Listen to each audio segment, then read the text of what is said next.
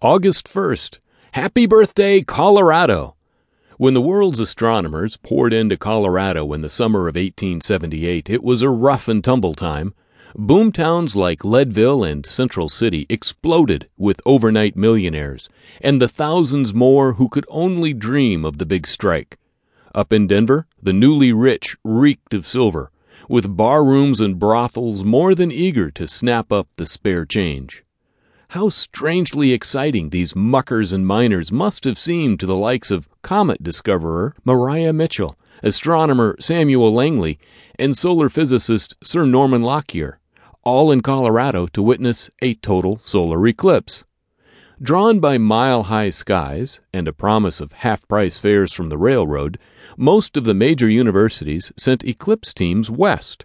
Some, like Langley, went straight to the top of Pikes Peak, while others made their camp on Cherry Creek, just south of Denver. Although the morning's weather looked threatening, by eclipse time the skies cleared and astronomy's best retreated to 2 minutes and 40 seconds of totality.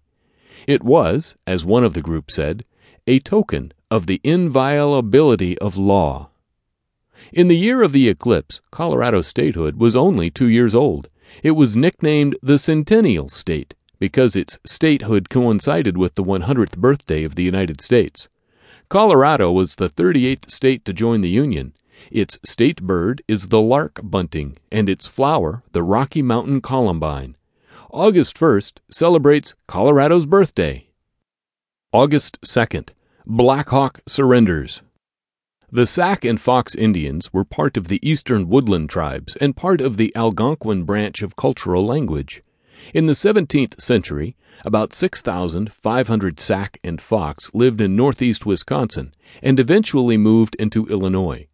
In 1831, a treaty forced the tribes to move to Iowa. However, they defiantly returned in 1832, crossing the Mississippi to Illinois. In August of that same year, the returning Sac and Fox were attacked by white militia. Chief Black Hawk led the resistance in what is now known as Black Hawk's War. Interestingly, Abraham Lincoln, later to become the 16th President of the United States, and Jefferson Davis, later to become President of the Confederate States of America, both fought in this war. Black Hawk's warriors were hopelessly outnumbered. In addition to fighting the United States troops, they were faced with fighting Sioux warriors who had joined forces with the Army.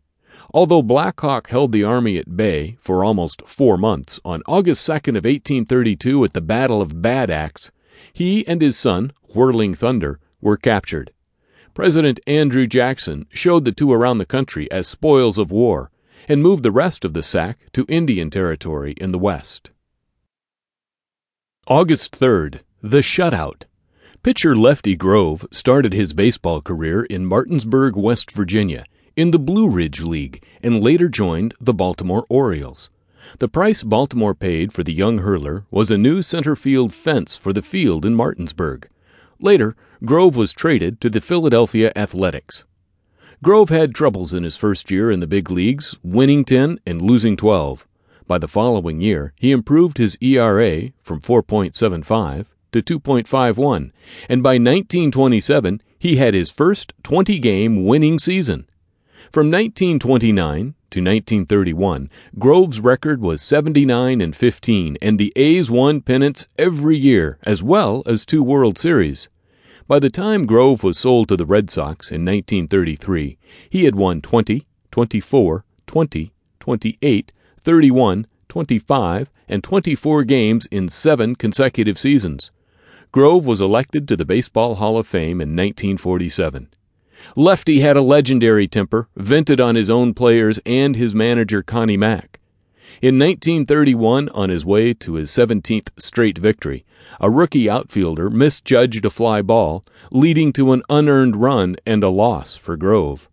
Later, the pitcher said, "After that game, I went in and tore the clubhouse up, wrecked the place, tore those stall lockers off the wall." On August 3, 1933, the temperamental pitcher beat the New York Yankees 7-0. Until then, the Yankees had gone 308 games without being shut out.